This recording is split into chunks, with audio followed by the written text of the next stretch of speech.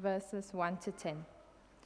There shall come forth a shoot from the stump of Jesse, and a branch from his roots shall bear fruit. And the Spirit of the Lord shall rest upon him, the Spirit of wisdom and understanding, the Spirit of counsel and might, the Spirit of knowledge and the fear of the Lord. And his delight shall be in the fear of the Lord. He shall not judge by what his eyes see, or decide disputes by what his ears hear. But with righteousness he shall judge the poor, and decide with equity for the meek of the earth.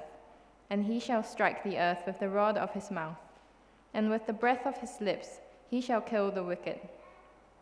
Righteousness shall be the belt of his waist, and faithfulness the belt of his loins. The wolf shall dwell with the lamb, and the leopard shall lie down with the young goat, and the calf and the lion and the fattened calf together, and a little child shall lead them. The cow and the bear shall graze, their young shall lie down together, and the lion shall eat straw like the ox.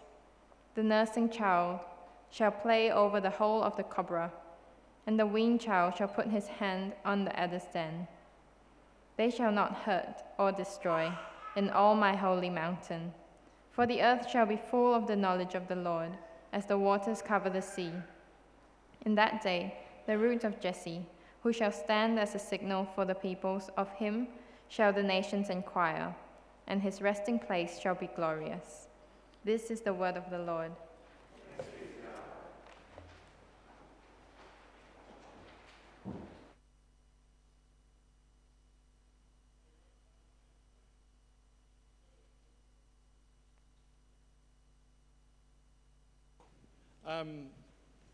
I'm one of the Church Freo folk, and I haven't sort of preached, I think, in about a year, and we've seen a direct correlation between that and a sort of growth spurt at Church Freo. So apologies if next week the church is empty, but yeah, but thanks for having us, I suppose. I think it's great when church communities who do their expressions of church look quite different come together. I think that bears witness to the work of Jesus in our lives. And so thanks for having us, thanks for hosting us, and thanks for this opportunity. But yeah, it's Advent, which is that time of the year when I sort of turn into a bit of a Grinch, start turning into a Grinch. When people start hanging up the Christmas lights in their gardens, and when the Christmas songs start being played, the Christmas carols start being played in the shops, and that time of the year when we drag out the prophetic writings and in our Bibles and we dust them off and we quote them to show that Jesus was the foretold Messiah. And I don't know about you, but I reckon if that's what all the prophetic books like Isaiah, if that's what they're in our Bibles for, I think they're kind of pointless, aren't they? I mean, I just don't think they particularly add that much to the conversation. If you want to get a sense of whether Jesus was the Messiah or not, I think go read the gospel accounts. I mean, the stuff he says and the things he does, the way that he responds to his critics, the answers he gives, I find that convincing enough. And then he does all this other stuff, the miracles, healing illnesses, calming the storm, raising people from the dead. I mean, if you read the Gospels and you come away unconvinced that Jesus is who he said he was, I just don't think the prophets are going to get you over the line. And so, again, I don't know about you, but for the longest time I sort of found the prophets to be largely pointless. I didn't need convincing that Jesus was the Saviour of the world. The Gospels did that well enough for me. In fact, I would wager that many of you have probably come to know and follow Jesus without the help of the prophets. So what are we doing here this morning? Having a look at the prophets who, let's be honest, the majority of us don't ever really read them because they're typically grumpy and they're kind of confusing and they're very repetitious. For the most part, I think the majority of us are probably convinced that Jesus is the Saviour that we need. So maybe we could just wrap this up now and get into the tea and biscuits. But I think we've actually sold the prophets short, mostly because we've sold the good news of Jesus short. If Jesus is just our ticket to heaven, then yeah, the prophets are largely irrelevant. If the gospel is just a matter of getting souls into heaven, then yes, the prophets kind of are just a collection of grump and confusion. But I'm utterly convinced that the gospel is so much more than that. I think it changes everything. I don't think that Jesus is so much our ticket to heaven as much as the restorer of everything. And when I say everything, I mean everything. Everything that's broken and corrupted and damaged on earth. People, relationships, polluted rivers, unjust social systems, our spirituality, the whole bang lot needs the restoration of Jesus. And if that's the case, the prophets have a lot to say.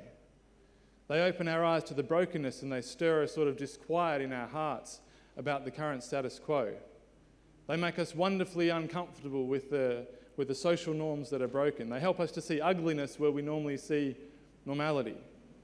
They see, like in Isaiah 44, they see lumps of wood when others can only see powerful God. They liquefy things that we sort of set in concrete. They help us to see the world as it really is. They sort of strip the gloss off and make us aware of the hidden but the false narratives, the false gospels that are so dominant in our social norms.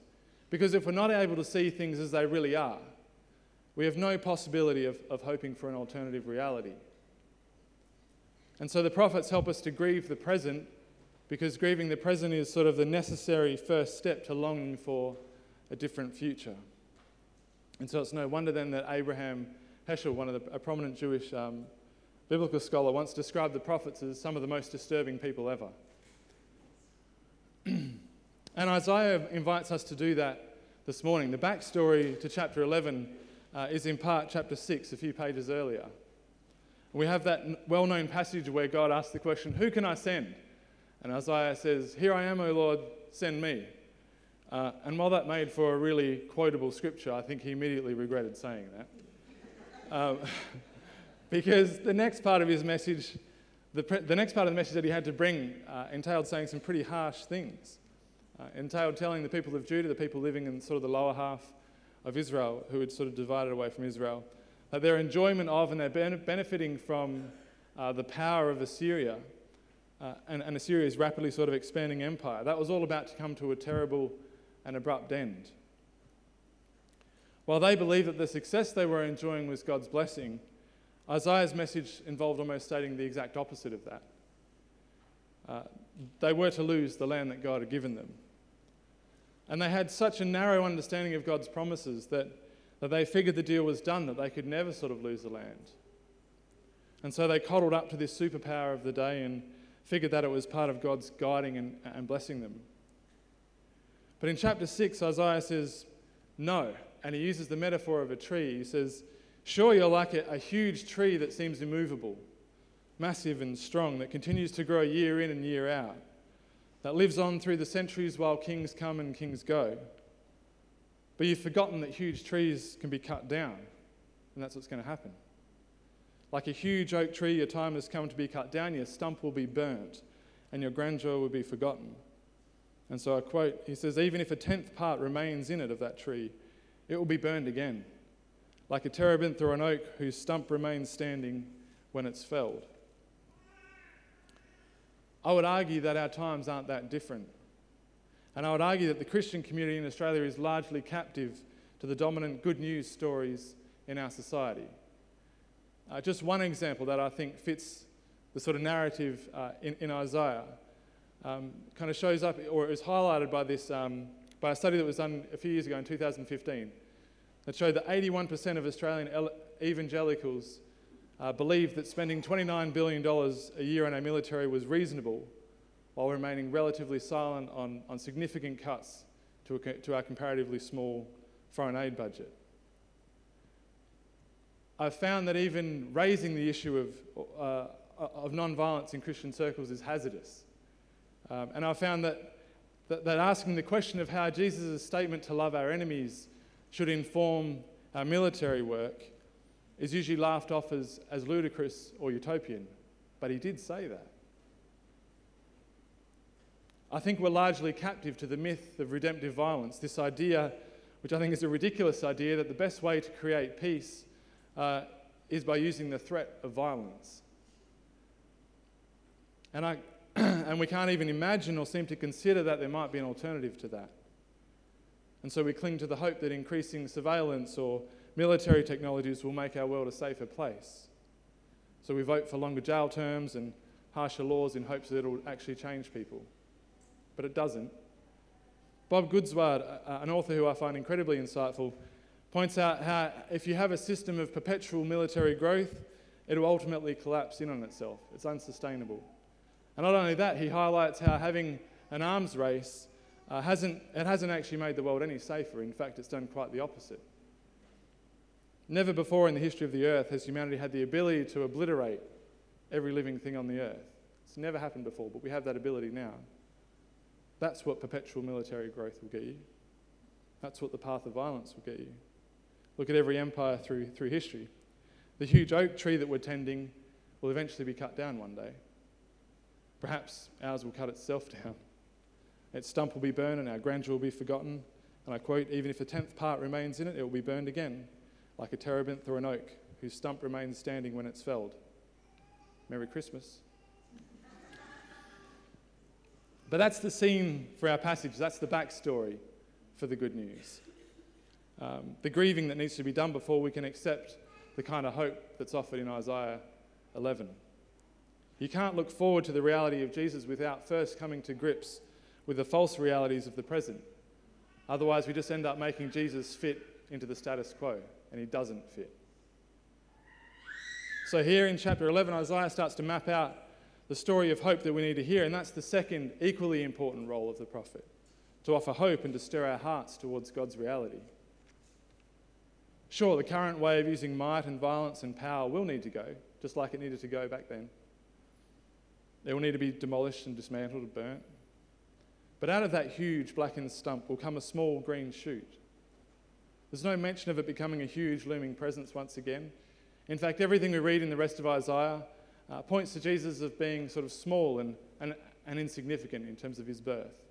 It says in chapter 53, another well-known verse, "He grew up like a tender shoot, like a root out of dry ground. He had no beauty or majesty to attract us to him, nothing in his appearance that we should desire him."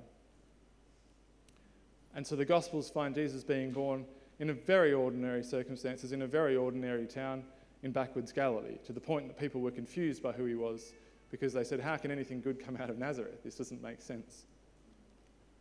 And so out of this huge blackened stump comes one small green shoot, a ridiculous recovery perhaps, hardly a great comeback, but one that achieves everything that the former way of doing things claimed it would bring, but was never able to do.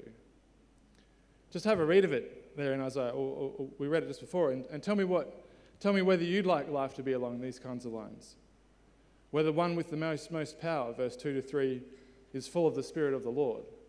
Imagine a world like that, where the world is ruled with someone who's full of love and joy, peace, patience, kindness, goodness, gentleness, faithfulness, self-control. Could you imagine what tangible changes would happen in our world and in our societies if those who had power ruled like that? Imagine a world where the vulnerable receive justice, verse 3 to 5, where litigation can't be dragged on forever through the courts by the rich, where corporations are actually held to account, where politicians make decisions that are just rather than reflective of the lobbyists or the party donors, where justice and policy can't be bought, but a world is governed in such a way where there are no vulnerable because the abundance of the earth has been shared, where everyone has enough. Imagine a world, verse 6 to 9, where violence and fear is no longer, where we don't need to be scared for our children, where we don't see the animal kingdom as our competitors, where we don't see the earth as something that needs to be battled, but something that we can love and cherish and be in relationship with, where force and violence, where hurting and destroying are forgotten means of achieving things, where we don't consider them options. Who doesn't long for that kind of world? I know I physically ache for it sometimes. But here's the rub, and I'll close with this. Isaiah spoke those words 740 years before Jesus came. He died, and they still hadn't come to pass. 100 years after his death, folks might have well started questioning his vision as an alternative reality. 500 years after Isaiah's death, most people would have forgotten his words or given up hoping in them. 700 years after Isaiah's words, if anyone was caught quoting him with hope, they would have probably been labelled utopian and naive. But 740 years later, a baby cried in a manger in Bethlehem. And 770 odd years after Isaiah uttered those words, Jesus stood up in the synagogue and declared that he had, from Luke 4, been appointed to bring good news to the poor, to proclaim release to the captives and recovery of sight to the blind, to let the oppressed go free and to proclaim the year of the Lord's favour. Essentially, he was proclaiming the year of Jubilee. And 3 short years later, he uttered those words, "It's finished." And 3 days later, he did the impossible and conquered death. Isaiah's hope-inspiring vision of the sort of alternative reality of Jesus is a huge source of encouragement for me. Because while his words invite me to a different, a far richer reality, his example allows me to dream of a time when the earth will be filled with the knowledge of the Lord as the water covers the earth, as we read. When all people on the earth will live along God's original design for us. It allows me to dream of that time, even if that's 100, 500, 770 years later. We're so fixated on quick solutions that when things don't work out for a few short years, we rubbish them and write them off. I regularly hear people say that we shouldn't try to address poverty or climate change or social injustices because they're too far gone or they're too hard or it won't work or they're impossible to change.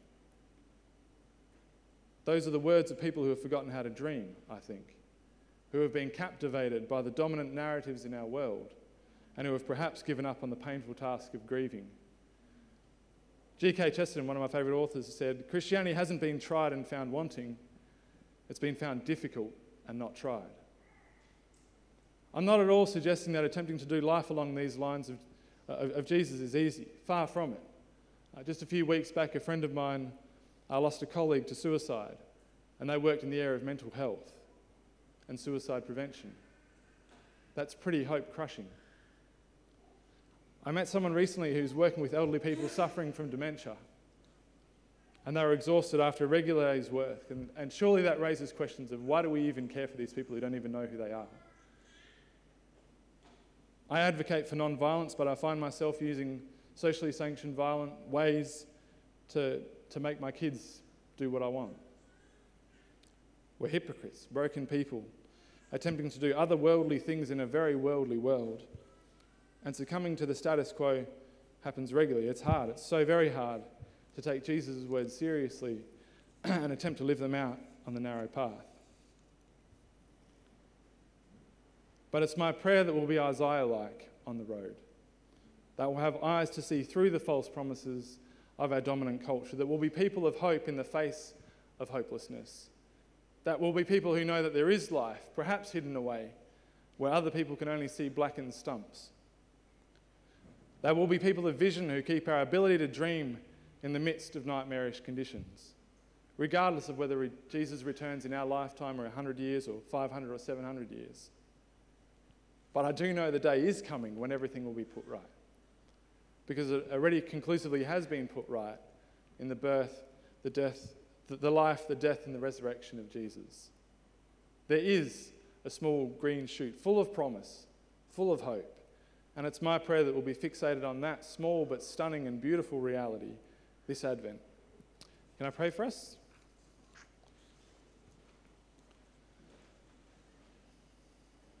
Dear God, I thank you for